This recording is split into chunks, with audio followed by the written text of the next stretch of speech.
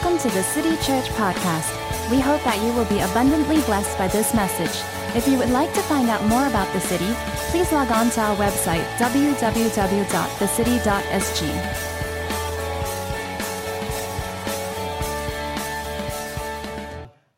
I want to also share what I've learned from the last 9 weeks. We missed 2 weeks because Joy and I were traveling. But what we did was when we came back, Tim and Patsy brought us through a crash course, like 2 weeks of. So we did Skype call, and that really impacted me and Joy. And I'm speaking the week after also, so I'm moving my marriage message, by 1 week. And let me talk to you about being parents. Since we're on this parenting journey, and at the end of my message, let's all pray for the parents in this church. Yes, as a family, as a city, let's pray for those of us who are parents, because like what Kirk and Kay said, that it's the most challenging vocation in the world.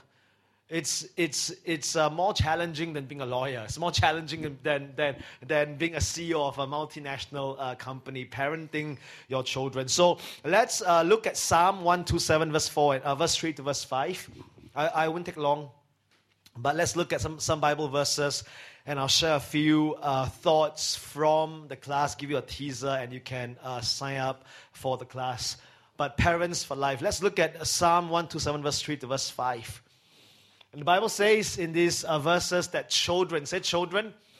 How many children do we have in this house? The rest of you? How many children do we have in the house? All of us, right? So children, you and I, we are heritage from the Lord. Offspring, a reward from Him. Like arrows in the hands of a warrior are children born in one's youth. Turn to the person next to you and say, you are a warrior. And verse 5 says, blessed is the man whose quiver is full of them. They will not be put to shame when they contend with their opponents in court. The Bible tells us that children are heritage from the Lord. And all of us, we are all part of God's inheritance. Amen. And the more children we have, the more authority we gain in the Spirit. Now, I didn't say that was what the Bible says. And if we learn how to parent them well, a child becomes an arrow in the hand of a warrior. If we learn how, if we coach them, if we train them in the ways that they should go as a young child, when they grow up, they become a mighty person in the faith, and they would push forward the kingdom of God wherever they go in life. And so I want to say this, parents, you might be parents today, or you might be parents tomorrow, but I believe all of us will become parents one day. Some of you may become spiritual parents. So parents, I'm speaking to all of you, parents are God's partners in raising the next generation. Amen? We are partnering with God. We are God's partners in raising the next generation. As I said when I took the mic from Andre just now, that our ceiling must become the floor of the next generation. That our children must do even better in the Spirit, in life. So there are a few things I've learned from the lesson on releasing and on destiny. And I want to just make 3 comments this morning. The first, when it comes to parenting together with God, the first, and I can't overemphasize this, but the first thing that we must be aware of, the first lesson we must learn as parents is we cannot make our children the center of our lives. Hello? We cannot make our children the center of our lives. You must not make your child the center of your life, as Christians especially. And I've seen that growing up in churches, that when children come along, somehow God gets put in second place, and children become like their number one. And we cannot make this mistake. As parents, as Christians, we live to please God, not to please our children. Amen. We live to please God, not to please our children. So what PFL taught me is children don't always know what's best for them. And that's why they need parents. If children know what's best for them, then they don't need you and I. But because they don't know what's best for them, that's why we parent them. The truth is, parents can't always make children happy. Loving correction is never a happy occasion.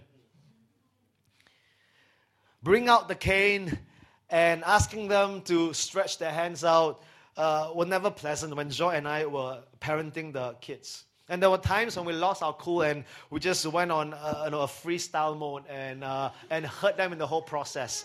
If you can talk to my son and he would tell you the occasion when I miss my well-placed stroke usually, but I missed it and I hit his face and I said, I'm so sorry.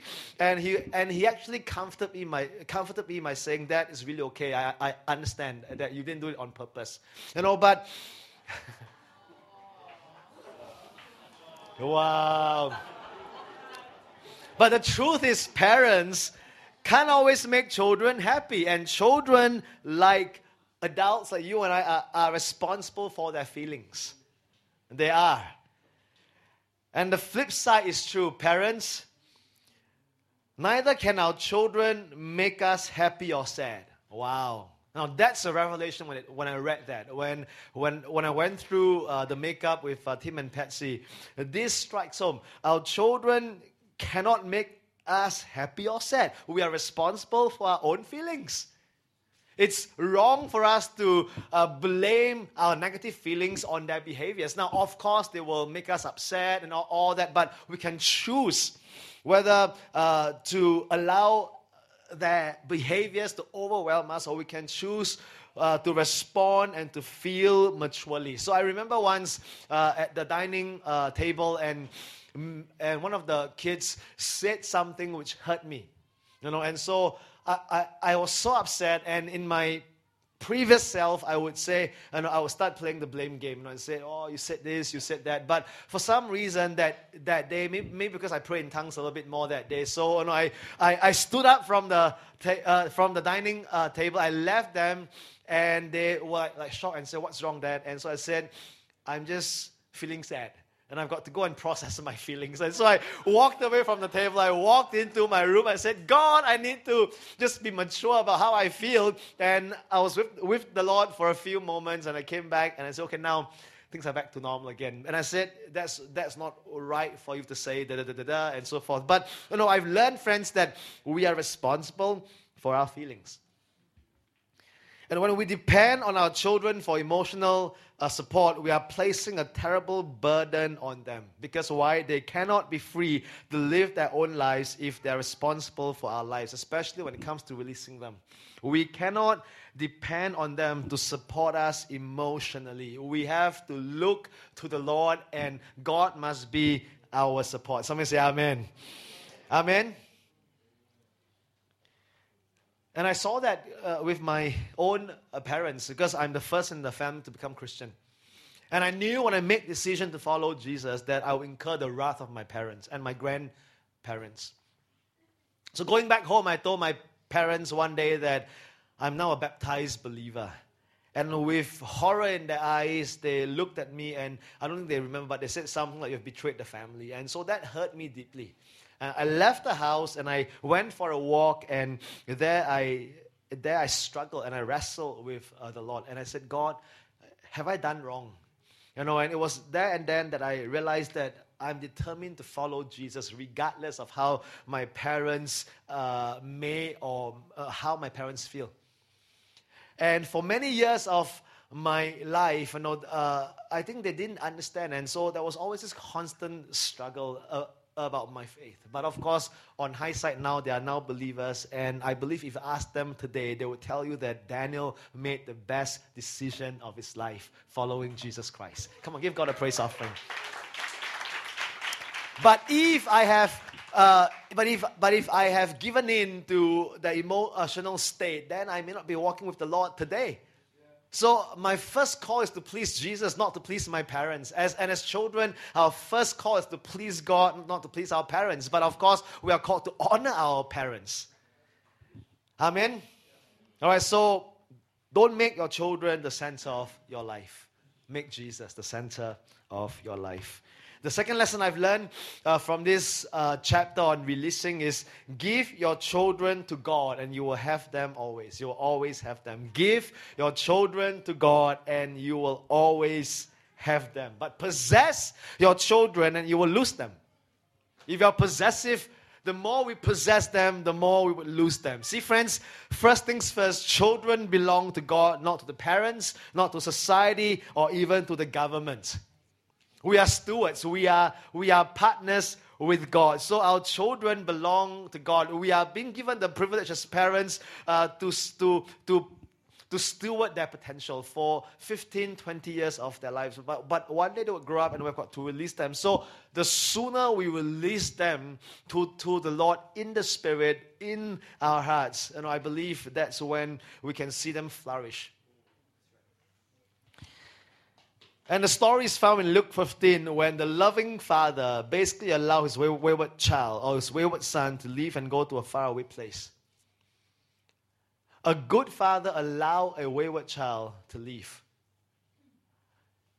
He didn't stop him from living. He didn't tie him up. He didn't use guilt trip and try to manipulate that boy from leaving the house. In fact, the father went the extra mile and divided his inheritance when he was still alive. And that was tantamount to the child saying that, "Dad, I wish you did." But the loving father understood that at the end of the day, the child belongs to the Lord. So he never stopped believing that the son would come home and that they will be restored. But he had to let him go. Yes? And so as parents here, we have to allow our children to, after having done all, to entrust them to the Lord. And when the son came to his senses, he returned to his father. And I've learned, friends, that perhaps this morning you or your loved ones or your friends may have a child in a foreign land of rebellion or far away from God and trying to find his or her identity. And from Luke 15, we learn a few things. We learn that a child, no matter how terrible he or she is never too wicked. Because the prodigal son in this story wished his father dead and demanded for his inheritance. And even that, the child comes home. So even if you have a child that's far away from God, or if you're talking to a friend whose child is far away from God, encourage them from this story that the child is never too wicked to experience God's love. Amen? And the child is never too far away, because the prodigal son, the Bible says, went to a faraway land and he found his way home nonetheless. A child is never too lost. This penniless boy was tending unclean pigs. Seems to be lost, but in spite of that, he found his way home. A child is never too absent for too long. Because even though he was away for a long time, the loving father waited and looked down the road until the day comes when the son finally came home. But what the father needs to do is the father needed to release the son to the Lord. And so as parents here, I want to strongly encourage you and trust your children into the Lord's hand. And we've got this story of Franklin Graham, the son of the famous Billy Graham. And we all thought, as wonderful as Billy Graham is, right? I mean, he's one of the most, if not the most respected statesman, Christian statesman of the 20th century. He spoke to millions and he led millions to faith. And we have thought that his child would be a role model, that the perfect boy. But if you read Franklin Graham's story, Franklin grew up a rascal, a rebel. And he had such a troubled teenage years that he was actually kicked out from his school. He was smoking, he was drinking, he was defying authority, and that was all normal. And he said, and I quote, "I took pride in my individuality and tried to see how far I could stretch rules before getting reprimanded," he wrote in his autobiography. But instead of getting my esteem from achieving within the system, I got my thrills and identity from challenging the system. But he said that all these things didn't satisfy him. And so finally he came home and he wrote a book called Rebel with a Cause. He found his cause. And he's now today an evangelist in Billy Graham Evangelistic Association, and is leading people to Christ and stepping into his father's footsteps. But the father had to let him go. If you talk to some pastors with children that had challenging years, the more the more they release them to loving hands of the Lord, the more the child comes home. Friends, we've got to release our children to the Lord. Amen. And the last point I've learned from this class also is we have to let the challenge of today build a healthy tomorrow. And what that means is we must be purpose-focused and not problem-focused parents. Oftentimes, most parents are problem-focused parents. We focus on the child's problems, right? So we are constantly worried about the child's behavior. When the child misbehaves, we suffer great anxiety. When the child didn't perform good in school, we are concerned. When the teacher in preschool said that the child can't pronounce the word Mesopotamia, we got all flustered and said, "Wow, you mean my child is slow in his or her development?" I mean, ridiculous. Can't count from 1 to 100 at 3 years old, and my child is lagging. Friends, I want to encourage you, don't focus on problems. Focus on purpose. If there's something I can encourage all of us to do this morning, if you're a parent or would-be parents or should-be parents in the years to come, friends, when a child comes, the first thing you need to have from the Lord is receive a promise for your child. Go to God and say, "God, give me a word. God, give me a prophetic promise for my child's life." Because, friends, that promise will anchor you. When your child goes through challenging times, when you're wrestling with the strong-willed boy, friends, the promise of God actually anchors you in your parenting. Focus on God's purpose for your children's life. What has God called your children to be in the kingdom? Right? Sometimes we get so myopic in our parenting that we forgot that it was God who gave us these precious ones, and He has got a plan, He has got a purpose for their lives. I like what Evelyn and Philip said, that verse in Jeremiah chapter 29, verse 11, is as applicable to our children as much as it is to our own life. That God has a plan for them, a plan to prosper them, not to harm them, to give them a hope and a future. And the sooner we discover God's plan for our children, the more secure we become as parents. And when they go through challenging times, we can come back to God. And the Bible says, with the prophetic word, we wage a great warfare. We present the word before God and say, "God, you promised me this when Titus was born. You said this to me when Melody was born." And that's what my wife and I did.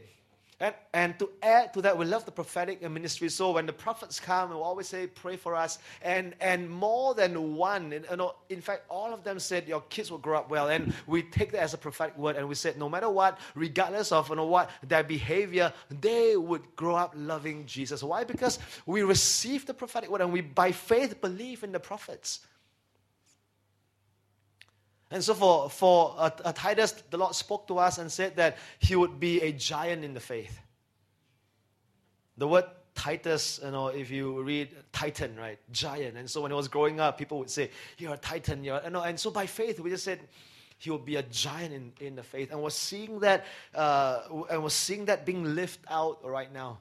And when Melody was born, I was praying, and the Lord says her life would be a song unto me. And I believe that. When Mary Beth was born, I had the vision of Mary of Bethany and how she would pour out perfume and incense before Jesus. And I said, "God, this is Mary Beth's destiny."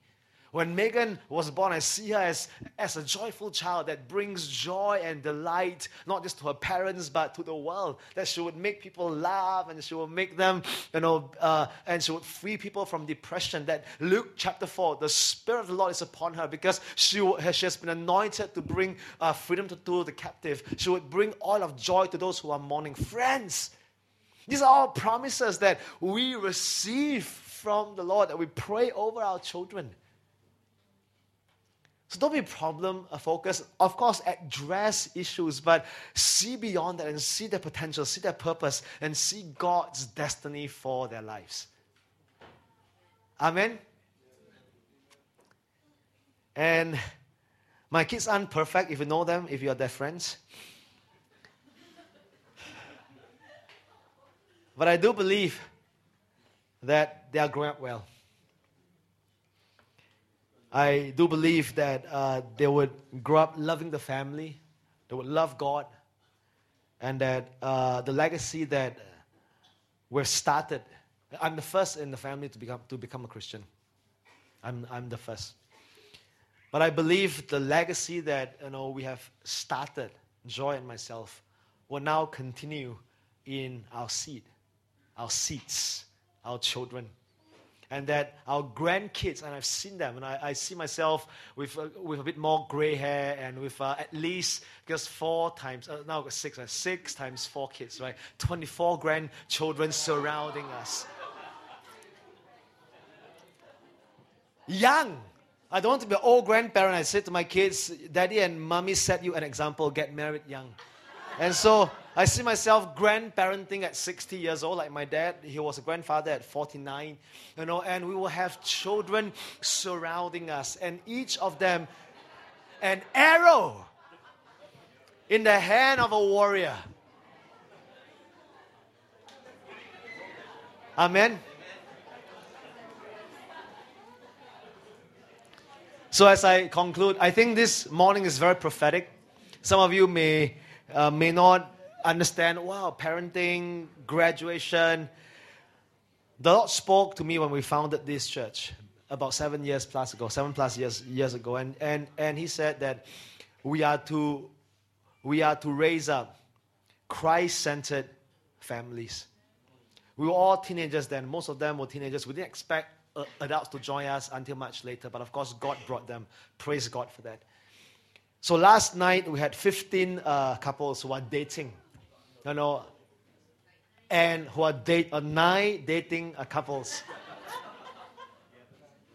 And my heart was swelling with joy, because that's exactly what I have envisioned when we founded this church, that these dating couples would make wise decisions about marriage, would grow in their marriage, would become godly parents, would raise up Christ-centered families, and would become role models for the next generation. And this morning we graduate 6 couples, and I think it's just amazing that God is just doing something wonderful in this church.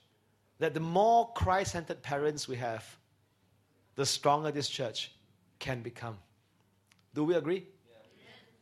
Do we agree that when families exist for the glory of God, and when they see their call as advancing Christ's kingdom on the earth as a family unit, I believe this church is going to be very powerful in the coming days.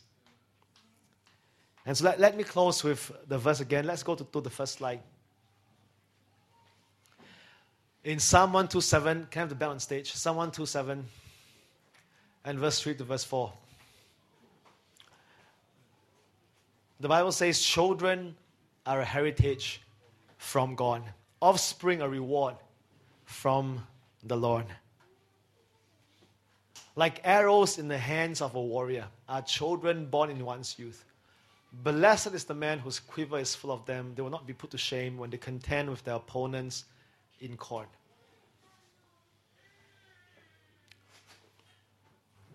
I want all the parents here, if you can, to stand if you're a parent.